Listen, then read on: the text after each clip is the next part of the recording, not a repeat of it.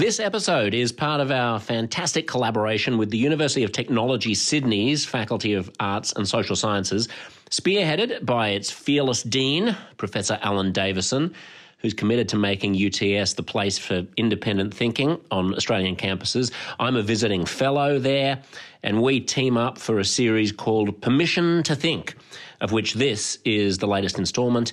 Expand your mind and enjoy. G'day humans, welcome to Safe Space for Dangerous Ideas. Here's a dangerous idea for you. You are inconsistent in judging other people.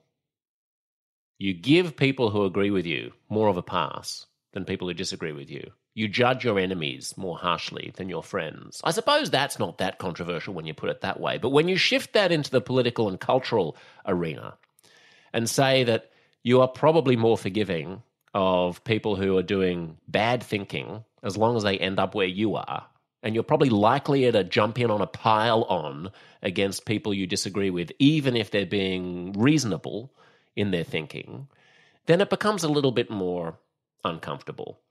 Cory is a behavioral scientist. She does research into bias, social contagion, especially in relation to academic research. She looks at the evolutionary behavioral roots of being ostracized from tribes, and she's done serious, hard scientific research into the different ways in which people either forgive or condemn other people, or even something as abstract as an academic paper, if the conclusion doesn't accord with their pre-existing beliefs. In this world of social media deceiving us and institutions decaying and mainstream media losing trust and public health officials being pilloried, it's more important than ever to hear from Cory. She's fabulous, she's articulate, she's funny. Please enjoy it as much as I did this conversation with the one and only Cory Clark.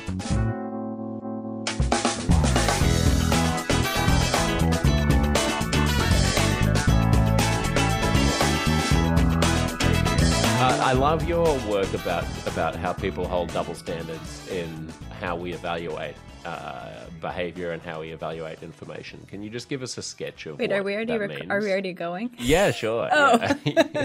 Okay. Okay. Don't mind this show. I know those other shows might have professional introductions and whatnot. We don't care about such things. Okay, sorry. So the question was how people have double standards in their evaluations of science? Yeah, of people's behavior, I suppose. Oh, of other people's behavior. Yeah, we have a lot of double standards.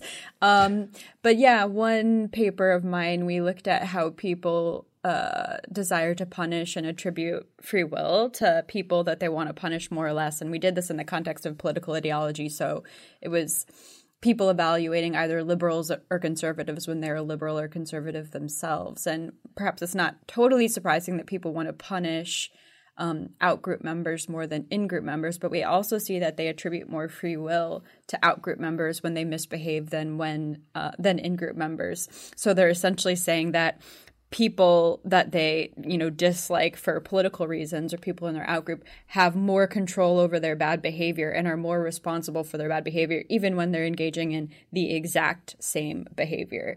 How do you measure that? How do you test it? On that one, it was a set of items about how much freedom the individual had over their behavior in that situation. So, like, if I'm remembering, like, one of the scenarios was a reporter who didn't retract a story when she should have had, like, skepticism about her source. One of them was a person interfering with the political speech, like unplugging the microphone of a speaker that they didn't like.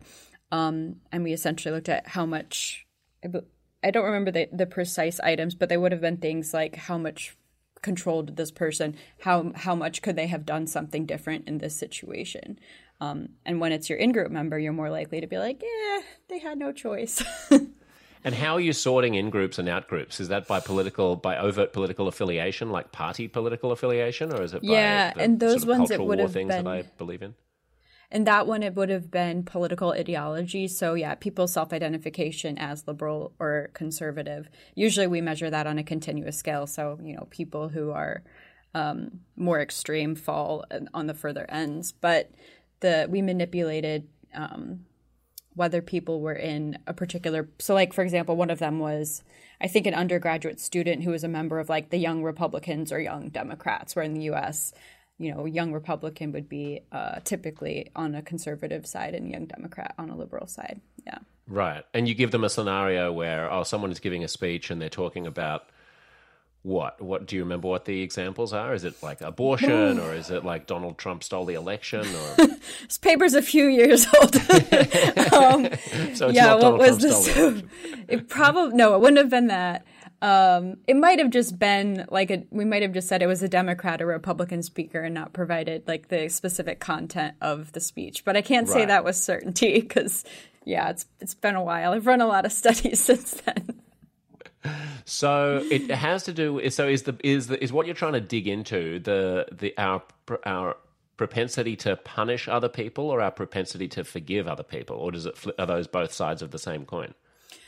So that when we looked at punishment, I suspect you would find the same kind of things for forgiveness, but I haven't looked at that specifically. But one thing that's interesting to me is that these desires to punish extend to all of these other judgments about the actual like facts of the situation. So there is like a whole set of findings that I would call like motivated responsibility judgments. And what that research shows is that when we want to punish and blame other people, we think we think the person had more control over the situation. We think they could have done otherwise. We think they're more responsible for causing the bad outcome. We are more likely to deny science that undermines free will, the possibility that humans have free will.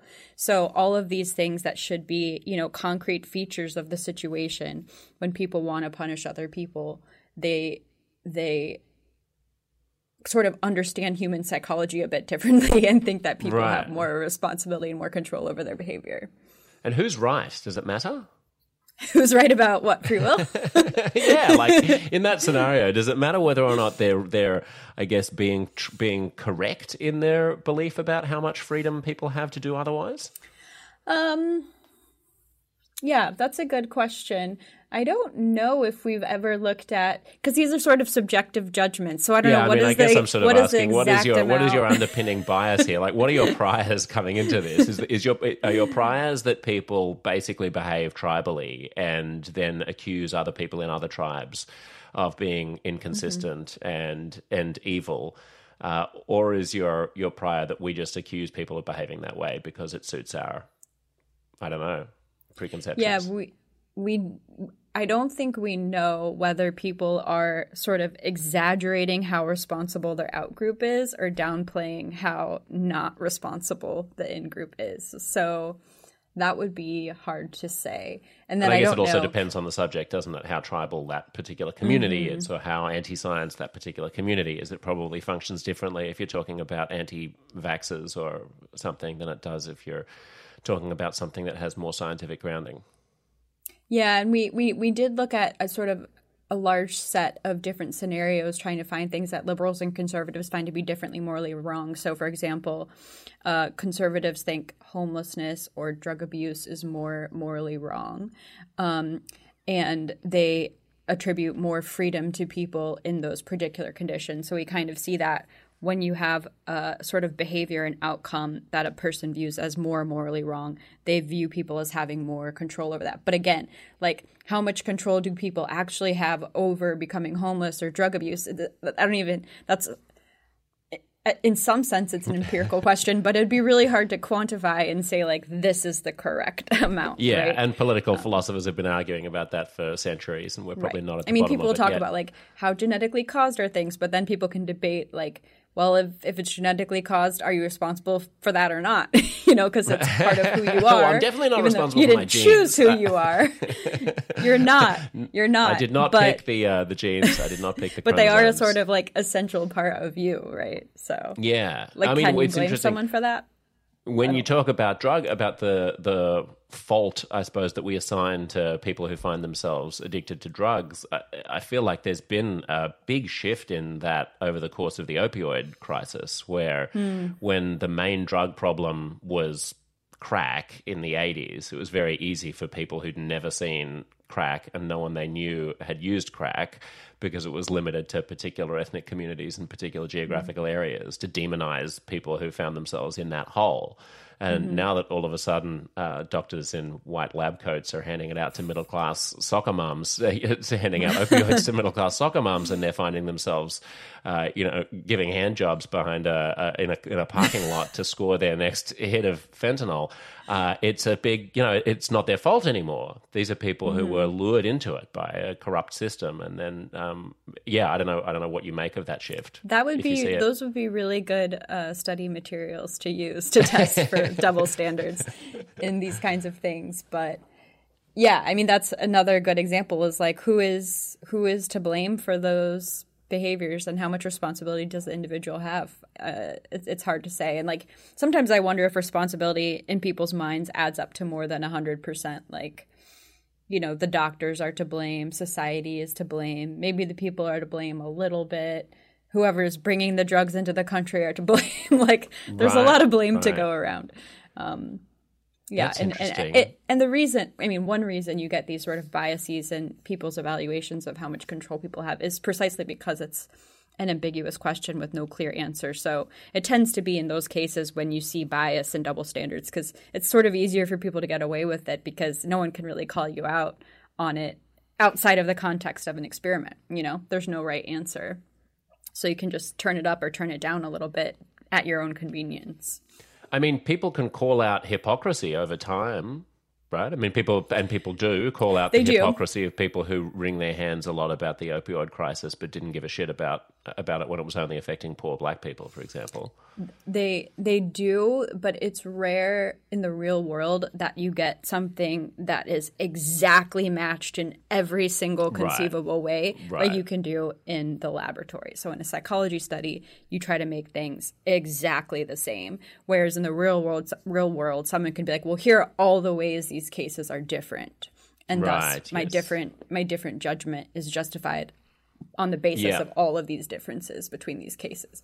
So yeah, people do call people out for hypocrisy, but people often have, semi-justifiable explanations for their hypocrisy, right? And then it's hard to know.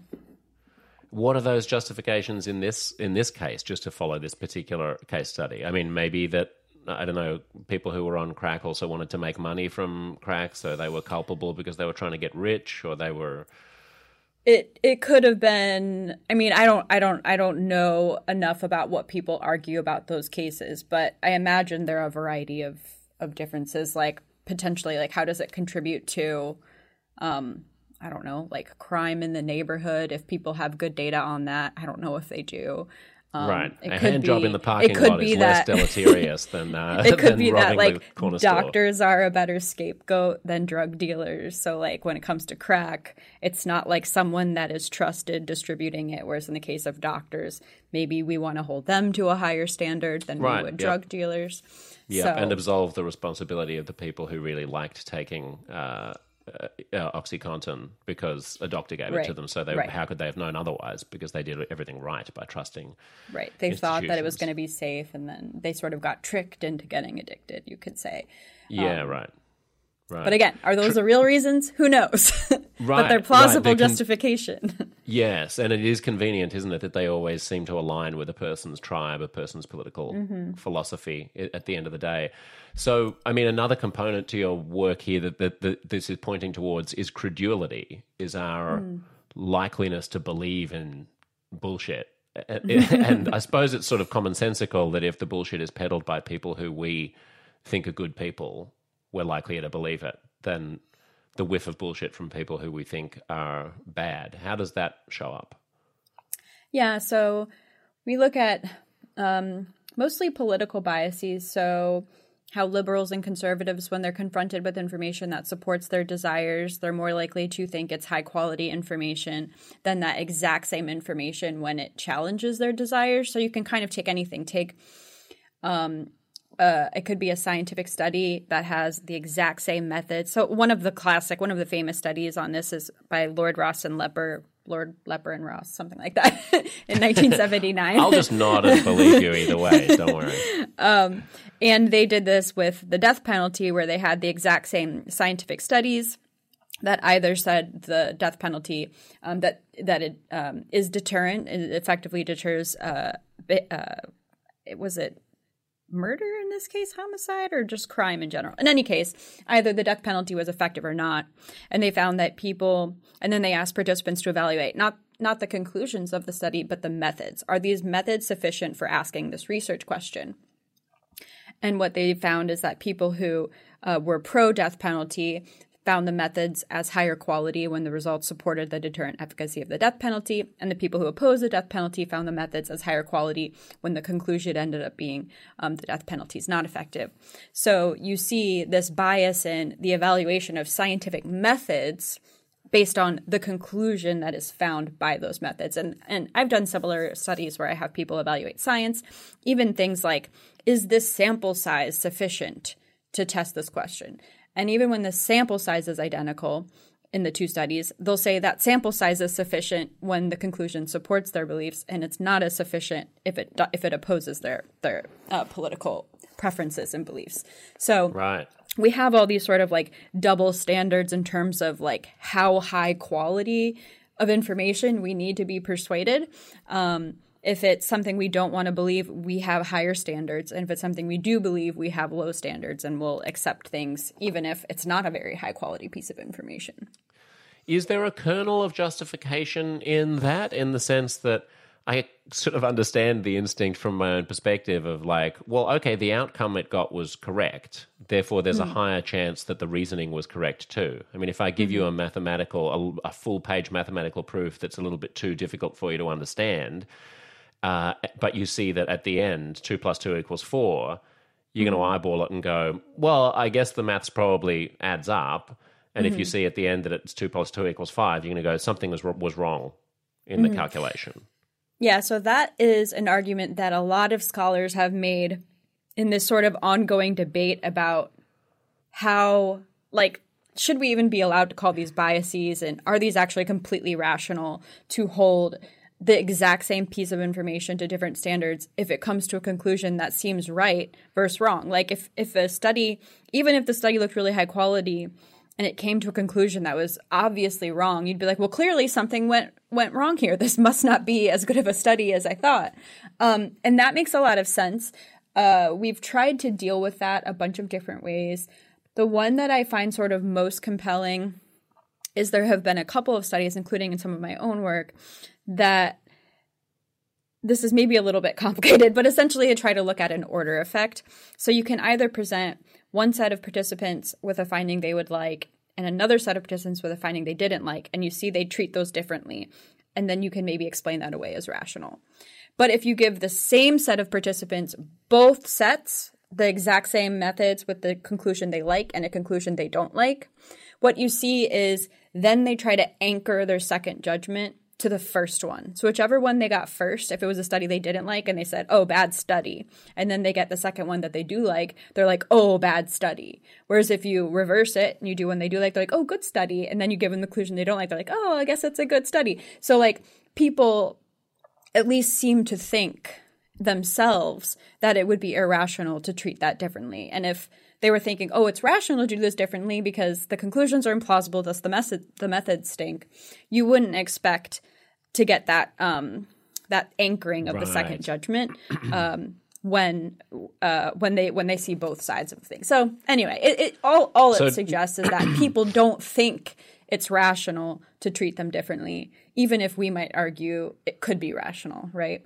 Yes, I think I get that, but just clarify it for me. So let's say that I'm in favor of abortion rights and you provide me with two papers, each of which have the same reasoning but reach opposite conclusions. If you show me both of them, or if you show me the one that I believe in first, and then you show me the same one, then I give it more credence. Excuse me.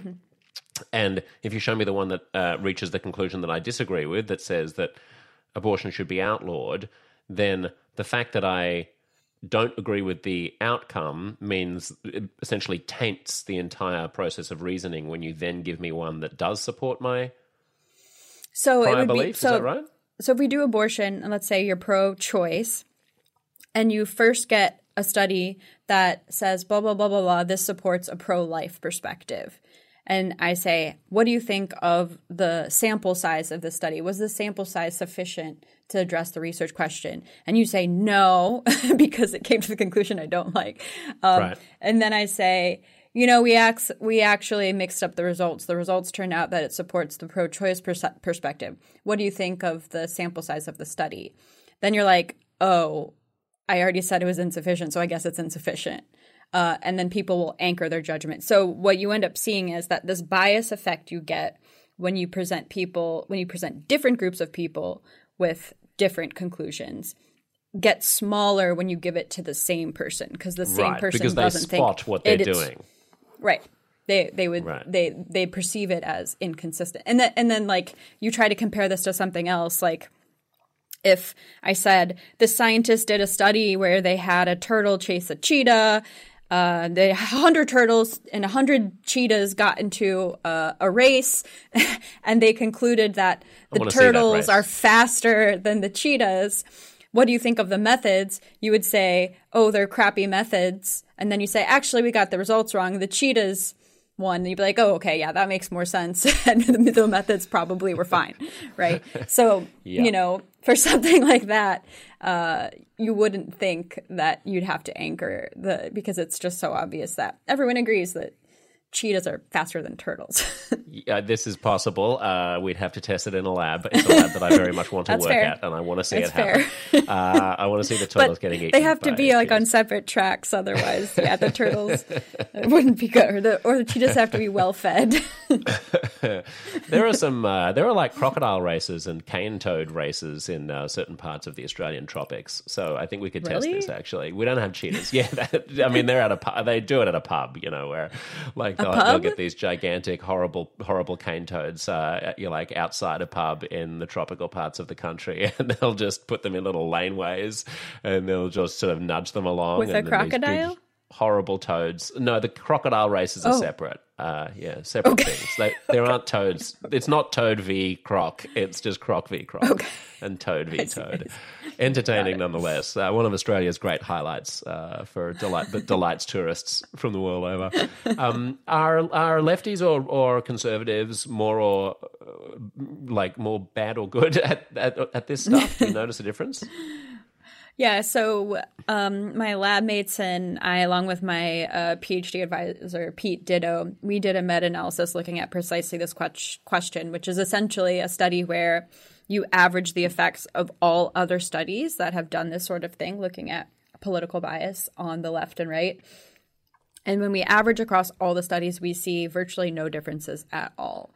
So liberals and conservatives, we think, are probably, if not identically biased, very similarly biased. And there was another study that came out a couple years later that found the same thing with a large set of materials. And sort of humorously, before we did the meta-analysis, we asked a set of liberals and conservatives who was more biased, and both sides said the other side was more biased. So it was of course they are. Those assholes on the other side, they don't know what they're talking about.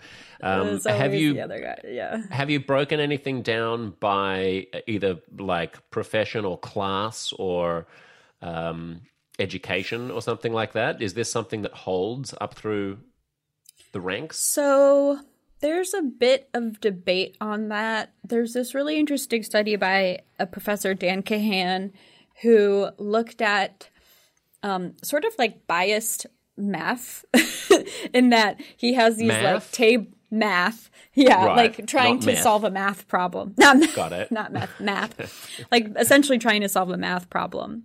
And what he found was people were essentially biased, and when the sort of mathematical whatever, how you solve this problem, if it was going to support a conclusion you didn't want to believe, you were worse at it than if it supported a conclusion you do want to believe.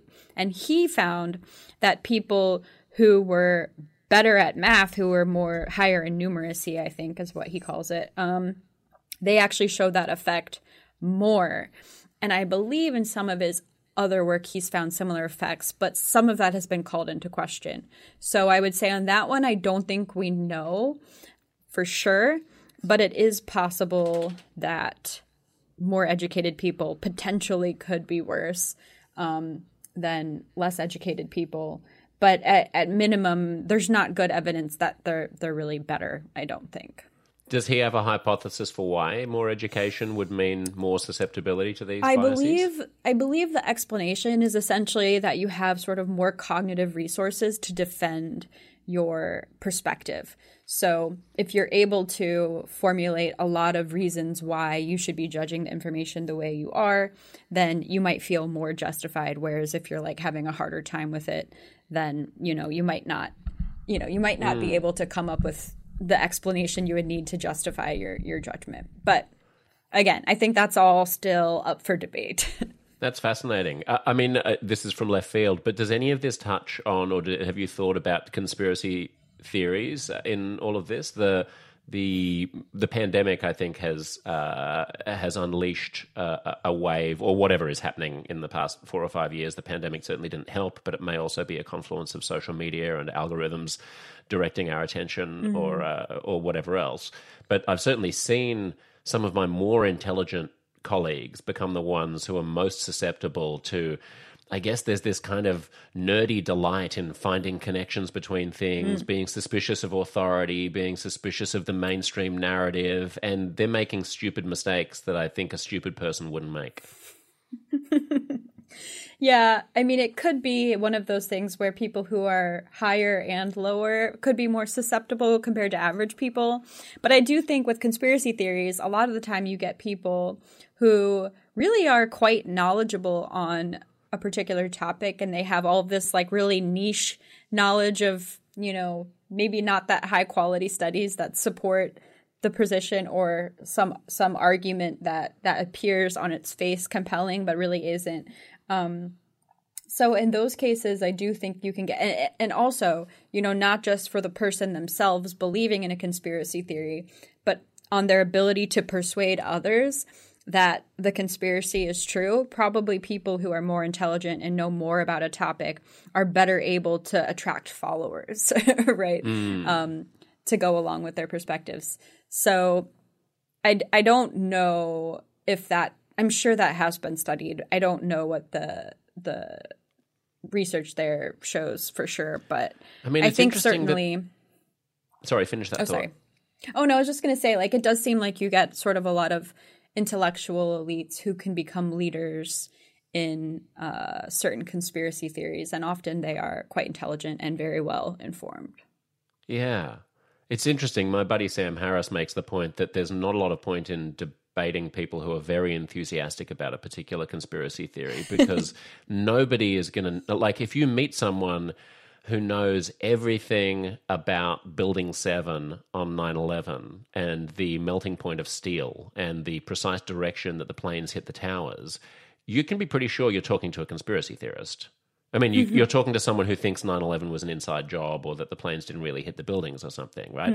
Anyone who's genuinely on the page of the mainstream narrative has no need to acquire the arsenal of information that the person who's the conspiracy theorist does. So there's, you're essentially fundamentally out of your depth instantly. Nobody knows more about Therosol or whatever it is in vaccines than Robert F. Kennedy Jr. Nobody knows more about the unexplained, unidentified aerial phenomena than people who are deeply interested in ascribing those things to extraterrestrial life. Nobody knows more about the way that the mRNA vaccines were hastily brought onto the market than Brett Weinstein.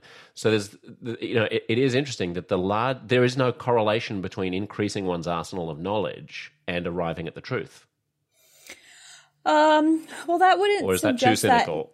That wouldn't suggest that necessarily. I think you're right that on a lot of topics, and especially for things where there are conspiracies, there obviously aren't conspiracies regarding everything that's happened, but for the things that there are semi-popular conspiracies, probably a lot of the time the conspiracy theorists know more than even sort of general experts on the topic, might be. But that doesn't mean that there's necessarily no correlation between how much information you have and the truth. And I know that would be a really hard question to test because I don't think we have a way of measuring all of the knowledge a person has. Tell me everything you know, and I'll tell you how right you are. Well, you could give them a quiz. You could give them a quiz about... Yeah, you can... Yeah. And you could go through the popular science debunking of 9/11 conspiracy theories, and you could ask people about...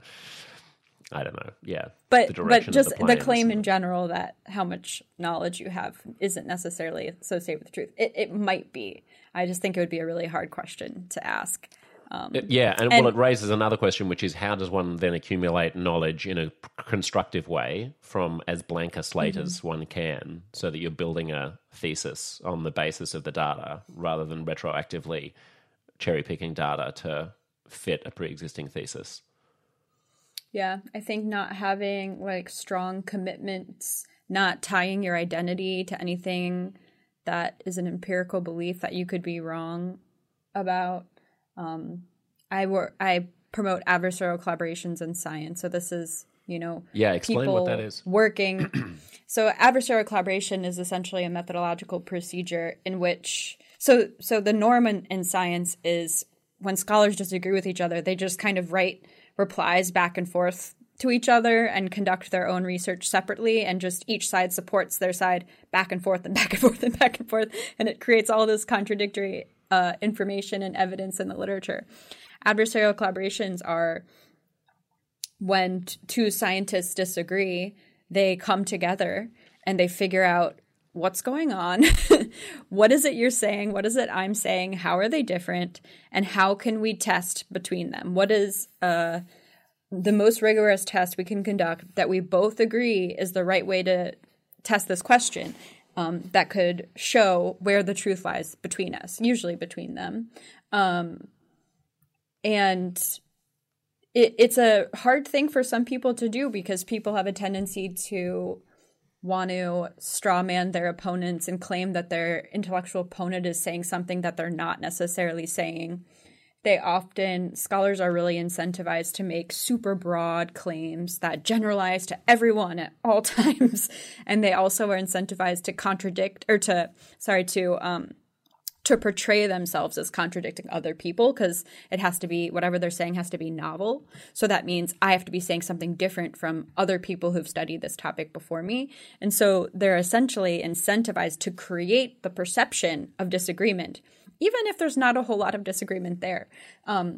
So one thing we see when we get these adversarial collaborators together is that sometimes the disagreement is way smaller than either person thought. And sometimes it's hard to figure out if there even is a disagreement in the first place, even though people have been publishing for years that there's a disagreement and we've been fighting about this forever. So the point of those is to try to seriously, in like a good faith way, work with someone who challenges your, sort of preferred empirical conclusions and get to the bottom of things. And if the data don't turn out the way you hypothesized in advance, then you have to say, okay, I'll at least update my beliefs somewhat, if not, fully abandon your previous beliefs. Right. And you have to publish, right? I mean, it's not like you can back out at if both parties go in agreeing that they're going to publicize whatever, come what may. We say you have to publish. The way that can happen is, either one person moves forward and publishes the paper if the other person doesn't like it. But we also recommend bringing on moderators. And the moderator, like a third party, someone who's neutral and doesn't really care, the moderator agrees, I'm going to publish this paper, even if one or both of you back out after the data come in. Right. And so that's the way to tie your hands. This process of adversarial collaboration, was that conceived of by Daniel Kahneman, the Nobel Prize winner in economics? So he was not the first one to do an adversarial collaboration. I think the sort of methodological procedure was done as early as like 1979. But I believe in 2001 is when Danny Kahneman coined the term, and he did one with Ralph Hertwig and Barb Mellers as the moderator. And I think that was the first time the term adversarial collaboration has been used. And then he has since then done a handful of them. And I think he's talked about them in some of his books and given some talks on them. So he is an advocate for them, as is Phil Tetlock, who we have the adversarial collaboration project at University of Pennsylvania, where essentially our goal is to make these normal in science, because right now they're so rare. Phil has also been a proponent of them for a long time, although I think before me he had never actually done one. So now I'm making him put his money He where likes his mouth talking is. about it. He hadn't quite done it. If people haven't read Daniel Kahneman's book, is it Thinking Fast and Slow? I think that's the one he mainstream- mentions it in. Yeah, that's his most famous one. Yeah. His most famous book. It's a great book about how your brain works on sort of two different pathways at the same time and how to spot your own psychological biases and failings, and be gentle with yourself about the different ways in which your brain works. Have you collaborated with Danny? Have you met Danny Kahneman? I've met him. I have not collaborated with him yet. I hear he's a busy guy. That would be right. Yeah. Phil's wife, Barb, just recently did another adversarial collaboration with him with a young scholar whose name escapes me right now, but I think it just came out earlier this year. And what are the kinds of things that they're doing adversarial collaborations on? What sorts of issues? So this one was on the relationship between happiness and income. So Danny had previously published that at a certain level of income, you no longer become happier. And this other is this the guy, idea that once you hit about six figures, then you're happy, I think as that happy was as you're going to about get, and then once you're over $100,000, nothing more is going to make you any happier. Yeah, something like that. And then I think the results turned out actually that increased income does make you a little bit happier, but there are some caveats to it. So I don't remember the precise findings, but people can Google it. You got to make sure you don't blow it on fentanyl and hand jobs in the parking lot. That's the rule of life. It's not the answer. It's not the solution Exactly. to happiness. When you say you'd like this program to be much more widespread, what would that achieve? Mm-hmm. How would the world be different if science was conducted through adversarial collaboration instead of the way that it's done now?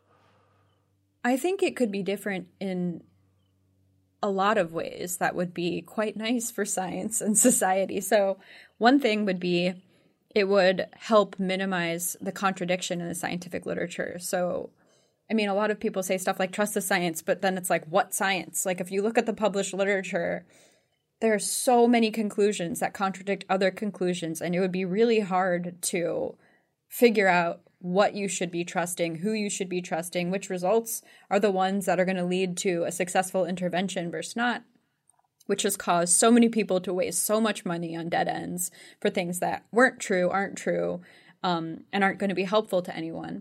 So I think if, in my dream world, when a scientist realizes they're disagreeing with another scientist, the very first thing they do is, send that person an email and be like, hey, this is interesting. I found something different. What do you think this means? Let's work together and figure it out. And then rather than two groups or three groups or five groups of scientists all pushing competing narratives into the literature for years or decades on end and confusing everyone, they just nip it in the bud and figure out what's going on. So that would be nice. The other thing is, I think it could have potential to sort of change the culture of science. Right now, it's like pretty competitive, and scholars' identities get all tied up in their theories. If a scholar is proven wrong by another scholar, or at least appears to be proven wrong, that's often an embarrassment for that scientist, and that scientist rarely changes their belief. Everyone else judges them and mocks them and makes fun of them on Twitter for being stupid and wrong about something. But you could imagine we'd have a culture where when people update their beliefs, we respect them and admire them and be like, good, you're a person who follows the data. You're a person who changes your mind when you are confronted with new evidence. And that shouldn't be humiliating. Like, so many of us update our beliefs all the time. Why does it have to be a humiliation if a scientist does it? And Well, I Twitter also wants to think make it a things don't- humiliation when we do it as well. So at least they're consistent. At least the trolls are consistent in their scorn. Well, I mean, what is that? That tells you that, that's probably part of human nature. But science is an institution. It can have certain norms that potentially can wrangle people's, egos potentially, and at least instruct people on what they should be valuing and incentivizing in their peers. But in some of these adversarial collaborations, some of them have been a little bit contentious, but most of them go pretty well. And like what? I think like what? Give me an example of a contentious one. I just mean like there's a lot of going back and forth, arguing about how to interpret a set of findings once the data are in. Right, that but is better not that happen resolved between the scientists quickly. themselves than between the onlookers sniping from the farthest reaches of the Colosseum. I agree. But there's a question of, does the adversarial collaboration improve the interpersonal relationship of the scholars or make it worse or keep it the same? Screw them. Who cares about the scholars? Throw them But to the I lions. think that on average, it will make them better. And so like what you have now is these scholars become enemies and they form like posses, and their posses hate each other. And you go to conferences and they avoid each other, or worse. And I'm like, adversarial collaborations potentially could turn a lot of these enemies into friends and colleagues. And when you see the person at a conference, you're like, hey, let's get a drink. Right. Like it doesn't have to be as hostile and competitive as it is, I don't think. I could be wrong about that. I mean, one upside that I also see is it could serve to restore people's faith in elite opinion, because it would mean that there was more consensus amongst, this is one of the things that's taken a huge hit over the past 3 to 5 years, is people's faith in institutions, in the mainstream media, in scientific institutions, in the World Health Organization, in the Centers for Disease Control, in public health in general. If you could arrive at, if you could sort of sort it out behind the scenes and then arrive at a more robust consensus that had fewer holes in it, it wouldn't be a bad thing for public faith in authority. Yeah, if rather than having one journal or institution or person saying X and another one saying not X, instead everyone's saying, well, kind of X, here are the contexts in which X is true. Right. Then, right. People wouldn't be choosing different information to believe and disregard. I think a lot of this does boil down to just making more nuanced claims, which people don't want to do because they're not as exciting. But that's going to be where the truth is a lot of the time. And so I think finding ways of sort of forcing scientists to acknowledge that and speak in those terms instead of the flashy, broad generalizations they like to make would help steer the public and policymakers and interventionists, make them more successful at doing the things they're trying to do and, making people's lives better. Yeah, well, let's hope. You also talk about the evolutionary pressures for social status and like the evolutionary costs of being ostracized from your tribe, which is very pressing in this era of cancel culture, whatever people might mean by that. Can you articulate what those pressures are?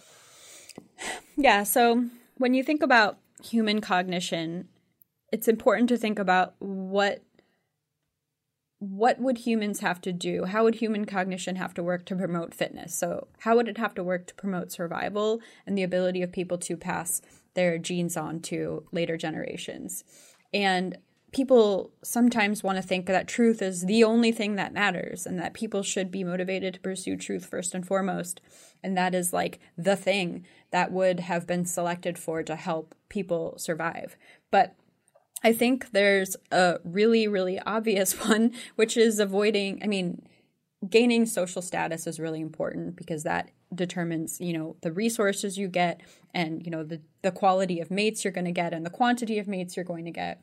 But avoiding ostracism is so important because people were dependent on their social group to survive. If you were abandoned, in the woods by yourself, you weren't going to live for very long, and you certainly weren't going to reproduce and have successful offspring. Just staging little cane toad races all by yourself. That would not help you spread your genes. So our human psychology should have evolved in a way that helps us gain social status, but especially really helps us avoid ostracism. And this is one reason why people tend to conform to their group's beliefs. One of the most obvious examples of this is religion. There are tons of different religions all over the world. There have been tons of different religions throughout human history. And people usually tend to be pretty confident that whatever religion they were born into is the correct one. And I don't think those are insincerely held beliefs. I think they're sincerely held beliefs that are the product of, I'm going to believe the important beliefs of my social group, the beliefs that are going to help me not get kicked out of the club. So it impacts what people believe is true, but it also impacts a lot of what people won't say. So I've been looking a little bit at censorship recently, and even censorship among scientists. And when you interview scientists and survey scientists, this is psychologists, I should say, psychologists in the US, so psychology professors, you see that it almost feels like very much like high school. Like they're very afraid of being judged and disliked by their peers. They want their peers, they want to be like cool kids in the club. And so when they perceive topics as potentially socially costly, empirical beliefs as potentially socially costly, they're more likely to self-censor and not talk about their beliefs in front of their peers for fear of being ostracized. They're afraid of other things too. They're afraid of being called names on Twitter, and having professional consequences, like not getting invited to give talks and stuff. But if you're in any kind of social group, it doesn't matter what that social group is or who that social group is.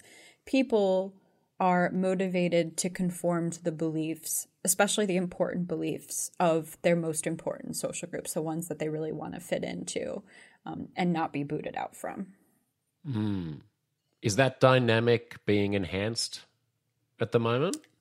I mean, being exacerbated at the moment? I mean, it's because I don't want to take a scientific finding and superimpose it onto my pre-existing beliefs in order to reinforce my biases about what social media is doing and cancel culture and so on. But as you're talking, I'm thinking of all the people who say, well, cancel culture isn't a real thing because Louis C.K. still makes money and Barry Weiss is doing better than ever and Andrew Sullivan has his own gig going on. And if they fire me from my public radio show for having conversations like this, then they'll say, Josh is doing fine. He's just gone to YouTube and he's still making a living, which is, to me, to miss the point. The point is nobody likes being excluded from the organs of society and polite culture. And of course you can go off and you can make your own renegade little community as in protest, but the actual corrosive effect of cancel culture is a more subtle one where the conversation gets curtailed because people don't want to be out on the ice floe with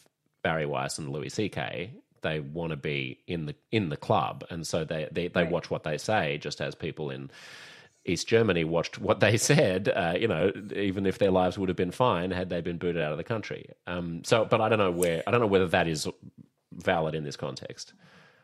I think social media has two sort of different effects, maybe three different effects. So one is with social media, it's almost like the costs of ostracism have both gone up and down, or maybe the risks of ostracism have both gone up and down.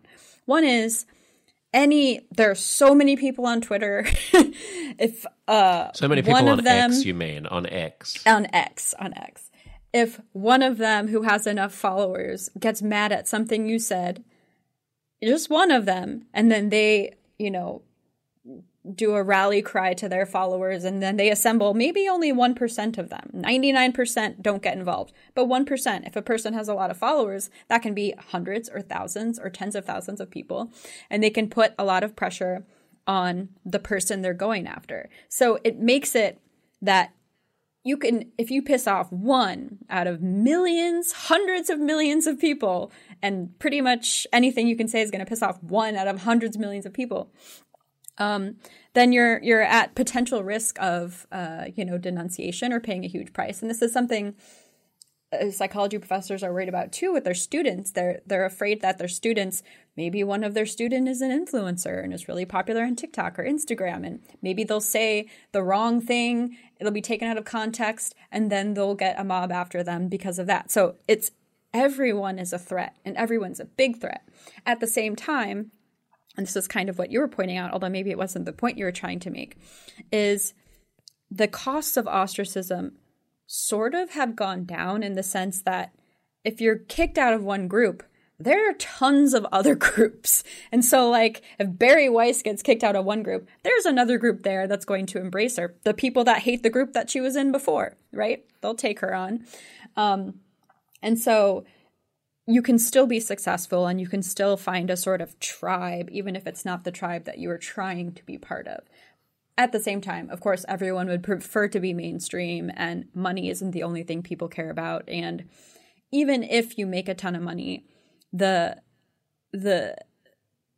actual like psychological experience of being ostracized or being kicked out of a club that you were a part of, or, you know, being called names by people that you used to really like and you thought really liked you, that's painful, even if you're a millionaire. So you're right. I mean, interesting.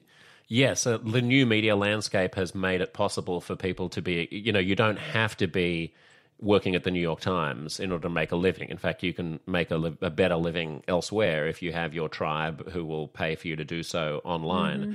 But not everybody is a journalist or media commentator. If you're a professor, if you're a scientist, you don't really have that option. You do have to be inside the institution, don't you? And so, I mean, that's what I think is alarming about your findings, that scientists who think that if they find unpopular conclusions, and, you know, now we can touch all those red hot issues like gender or something like that, you know, if scientists believe that there are for example, psychological behaviors that map onto gender, or that gender is a binary and is not entirely fluid, you can imagine the reticence to express those conclusions, even if they're true, because they're afraid of ostracism from their peers and punishment. So is that having an impact on professional discourse and the way that we perceive what the scientific consensus is? Almost definitely. And those are actually two of the taboo conclusions that psychology professors mention. The idea that men and women have evolved different psychological characteristics, so we're not just different physically, but we're also different psychologically and have slightly different personalities. Or the idea that biological sex is binary for the vast majority of people. Psychology professors who believe those conclusions are empirically correct self-censor their beliefs more than people who don't. And I think the question in this one was like, for example, at professional conferences. So this means if the topic comes up at a conference where tons of academics are there, they start debating the issue during a talk or a meeting, the people who think it's false are going to be happy to speak up and share their perspective, whereas a lot of the people who think it's true are just going to sit quietly and watch the debate happen, which creates the perception that the majority belief is actually not the majority belief of the one, and the majority belief is the one that no one's saying out loud because they're afraid of paying a high social price. So I do think anytime it comes to, so in that paper, we looked at 10 different taboo conclusions and we saw the exact same relationship for all 10. So the more people. What were some of the other ones, by the way, Cory? Are true. So a lot of them are related to I'm not sure if you said this, but a lot of them are related to the idea that group differences in any sort of socially valued, so this would be gender differences or race differences for the most part, in socially valued outcomes. The idea that those are like innate or natural or evolved or genetically caused, and they can't be attributed to things like discrimination. So one of them was, I think, like discrimination is not the primary cause of the underrepresentation of women in STEM. Or there was one, I think, related to whether, I don't remember exact phrasing, but it was something related to whether like discrimination among police is not the most important predictor. Wait, is that what it was? Discrimination history. Anyway, it was something like a discrimination explanation, but not the most important explanation for higher crime rates among Black Americans compared to white Americans. And then other ones that are maybe not as controversial, like stuff like academia discriminates against political conservatives. Or I'm trying to think what were some of the other ones that were sort of sexually coercive behavior evolved because it conferred some evolutionary advantages to men who engaged in such behavior. And we see across all 10 of these conclusions that people who think they're true self-censor more than people who don't. So really, anytime there's a controversial conclusion, we might be able to assume that the scientific consensus is leaning more toward truth than meets the eye or meets the ear or whatever it is if you're hearing this. Just to clarify, that whenever there's a controversial scientific issue, it would be a good rule of thumb to think that the mainstream point of view that is not being opposed is probably more wrong than we think it is. The mainstream that is not being opposed is more wrong than we think it is. Well, not necessarily more wrong, but that it is less popular than it appears to be. It's less popular among the experts than it appears to be, because the experts have an incentive to agree with the status quo and a disincentive to speak up against it. Right. So socially desirable empirical beliefs, people are going to be more willing to say those out loud than controversial empirical beliefs. And so when you're trying to assess what is the popular opinion, what is the majority view among scientists, you can assume that the socially desirable ones are going to be more overrepresented or just overrepresented compared to the people who think the controversial conclusions are true. Right. And this is hard because, you don't want to ask people to speak up on these issues and risk their career or risk getting called names or whatever.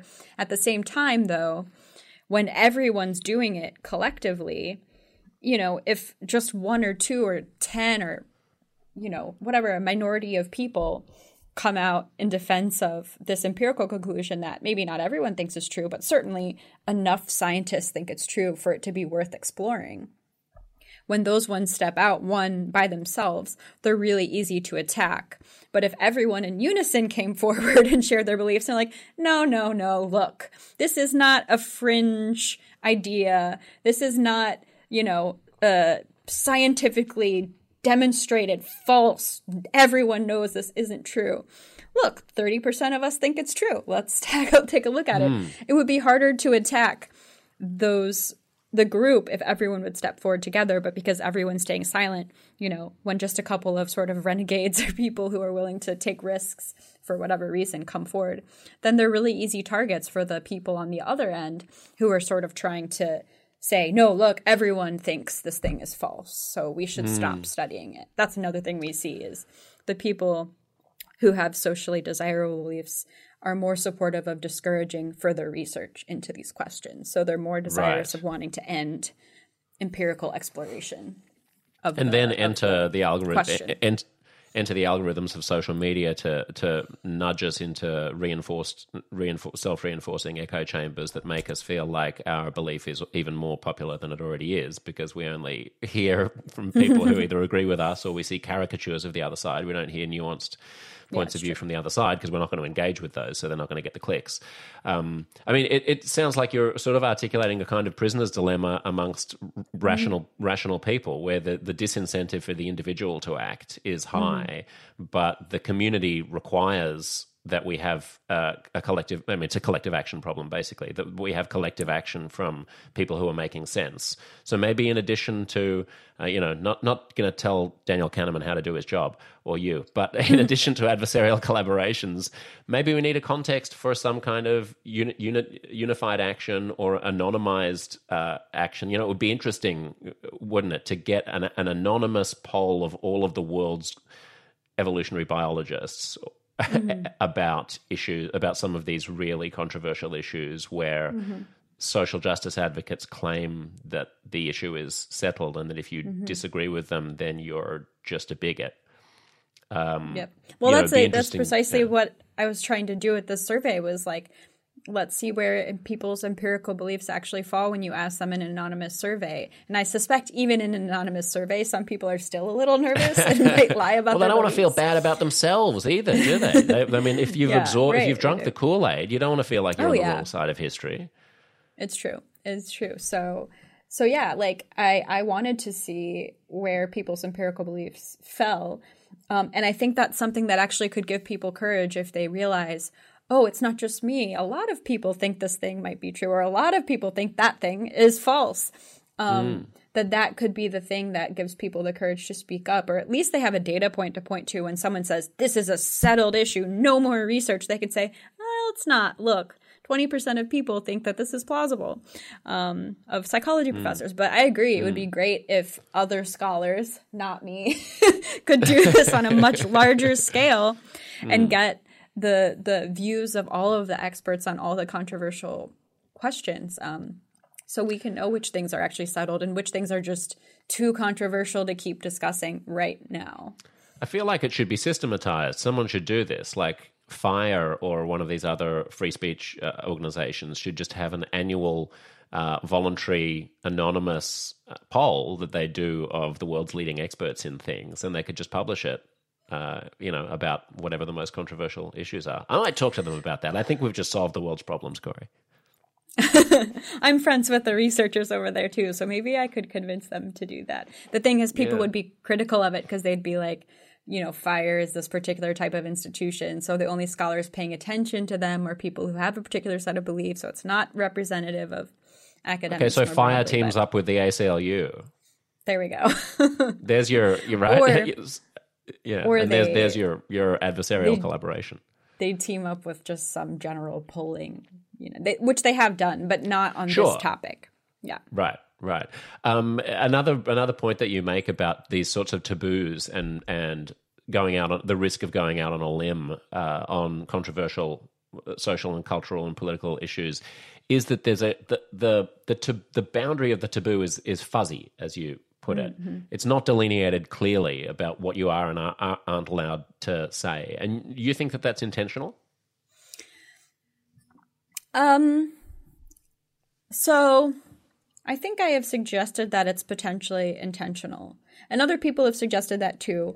I think it would be hard to know for sure. So one thing, if you want to control other people and you want to, make them afraid of you and of violating your standards or whatever, then it's really useful to have sort of random attacks. Like, you can't control everyone. You can't go after everyone. But, once in a while, you see something you don't like, you've got time on your hands, you go after someone. And it starts to look to other people as really unpredictable behavior. And then that means that where you're going to draw the line yourself is going to become more cautious. So, like, I think the example I've given is if, like, you're driving on a highway, but there's no speed limit, no one tells you that this is as fast as you can go. What are you going to do? You're going to try to estimate how fast other people are going that are pulled over. And if you see someone get pulled over at 75, okay, I guess I can't go 75. Then you see someone get pulled over at 45. You're like, oh, wow, I guess I can't go 45. And even if you see other people going 55, you might be like, well, I know 45 can get me pulled over, so I guess I'm going to go 40. This sounds like the situation in Sydney, by the way, where it's so difficult to speed because there are speed cameras everywhere and the police are extremely strict. So taking you literally, but at least they post, I feel your pain. The speed limit. They do post the speed limit, yeah. So, yeah. So I think if people don't know what the rules are and they don't know where the line is, and people don't want to make these rules explicit because people get called out for that. Like, if they give specific examples like, we will come after you if you publish this conclusion. Well, now you look like a censorious, anti-liberal, non-scientist person who doesn't care about the truth and doesn't care about research. You're making rules about what people can and cannot study. So people don't want to explicitly tell anyone, these are the topics that I'm going to come after you for. Or these are the conclusions that if you publish them, I'm going to try to get your paper retracted, or I'm going to try to get you fired, or whatever. So we don't have those clear guidelines. And then some of the attacks of people, to me at least, strike me as fairly random. Like, one of the papers that really surprised me was this one by a woman named Bedor Al-Shebli on female mentorship, and she found that essentially female mentees who had female mentors were less impactful later in their careers than female mentees with male mentors, or male mentees with female mentors or male mentors, I think. Anyway, they were like the least successful of the group. And so the conclusion was kind of like, well, maybe female mentors aren't as good as male mentors. And of course, I knew people would not like that conclusion. In psychology and academia, people don't like conclusions that portray women as worse at anything good. than men.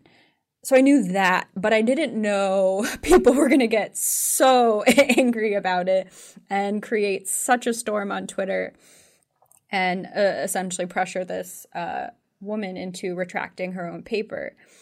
Like, to me, gender or sex or whatever, it's not that controversial of a topic. It's not as controversial as trans issues. It's not as controversial as race issues. People publish on gender things pretty regularly without getting in trouble. But now you see this and you're like, well, I guess I'm not going to study anything with gender differences, or certainly not anything where it's possible women will look worse than men. Mm-hmm. And so that puts a whole entire set of topics as off limits, which is, I guess, another risky thing about my taboos paper is that we see that, you know, women are less supportive of academic freedom than men. They're more likely to hold socially desirable beliefs, and they're more willing to punish and ostracize their peers for publishing controversial conclusions. So that one might get me into some hot water too. In fact, one of the fun findings in that paper is on the empirical claim that men and women have different psychological characteristics because of evolution. Male psychologists are more likely to think that's true than female psychologists. Wow. So that's amazing. Yeah.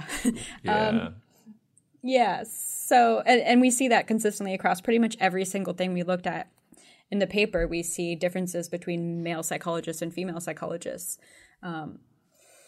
And now it, you know, I wouldn't have been that worried about that finding. I'm more worried about it now because people might say, oh, women are censorious and they're anti-science and they can't do science and, you know, they're mean to their peers. Right. And that's the thing. Like, you can frame the conclusions in more, you know, inflammatory ways if you want to. And that's what people try to do when they find a conclusion they don't like, is that they draw it out to like the worst possible conclusion, like, oh, I guess you're saying women can't vote or shouldn't vote. But it's like, no, this is the finding, and that's the end of it. Like, the implications or the applications or what we do with that information think is of people, totally how people are going issue. to misuse it, Cory. They're going to, you have to take responsibility I'm not too worried for about people coming after women's right to vote, but if they do, and it's my fault, then I will You're take blind to the patriarchy's attacks. Haven't you seen Barbie?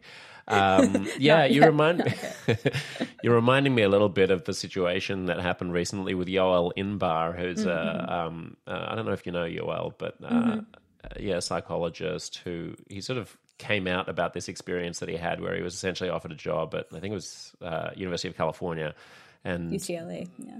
Was it UCLA? Was it? Yeah. And you know, a bunch of students and activists dug up something that he'd said on a podcast years ago, being skeptical about whether or not diversity, equity, and inclusion programs and mandates and sort of statements that you have to write up are actually good for minorities, or whether they're sort of a language game that white educated people play with each other to just demonstrate their fealty to popular causes and to look good to each other. And the offer was ultimately retracted, and he didn't get the job because of this huge pile-on. And this was just sort of one example. He didn't actually get the offer, but it seemed likely that he was going to, because he was invited to interview after his partner got an offer. But it was essentially like they were giving him all the signs of this is happening, we're excited for it to happen, and then all of a sudden they were like, look what the students did. Yeah, and there was nothing mysterious about it. There was a huge letter signed by like hundreds of people saying that I think it was like 80, demonizing him or whatever. I mean, it was a big push. It was a number to block him. It was a number. So that reminds me of the kind of fuzzy boundary. Like, who would have thought, however many years ago that he was recording that podcast, that was such a social taboo. I mean, and similarly, you can find examples of, I don't know, professors, the professor who was saying that Chinese word that sounds a little bit like the N word and then lost his job for it or something like that. Yeah. There are these breaches that are only apparent after the mob has concluded that they were unforgivable. But in advance, it's a bit difficult to predict.